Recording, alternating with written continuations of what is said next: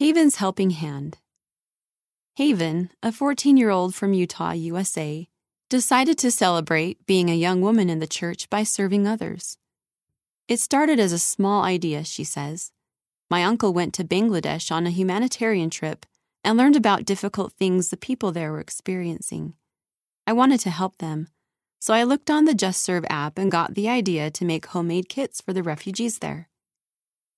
Haven collected donations at her school, created a GoFundMe page, and even took out neighbors' garbage cans to help raise money for the kits.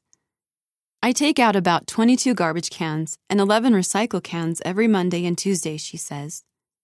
I normally use the money I earn for my choir program and to save for a mission, but I decided to use my funds that month to help buy supplies instead.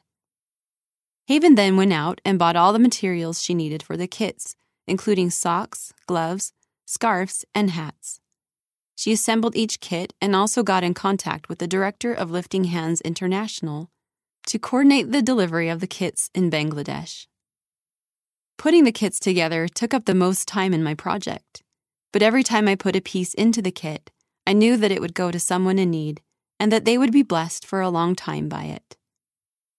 By the end of her project, Haven felt her confidence build in her ability to serve. I learned from this how much help I can be if I try my hardest. I also felt compassion for the people I was helping, which helped me feel closer to the Savior and feel some of what He feels for us. As we celebrate the anniversary of the Young Women organization, each of us can remember that we are examples of Christ.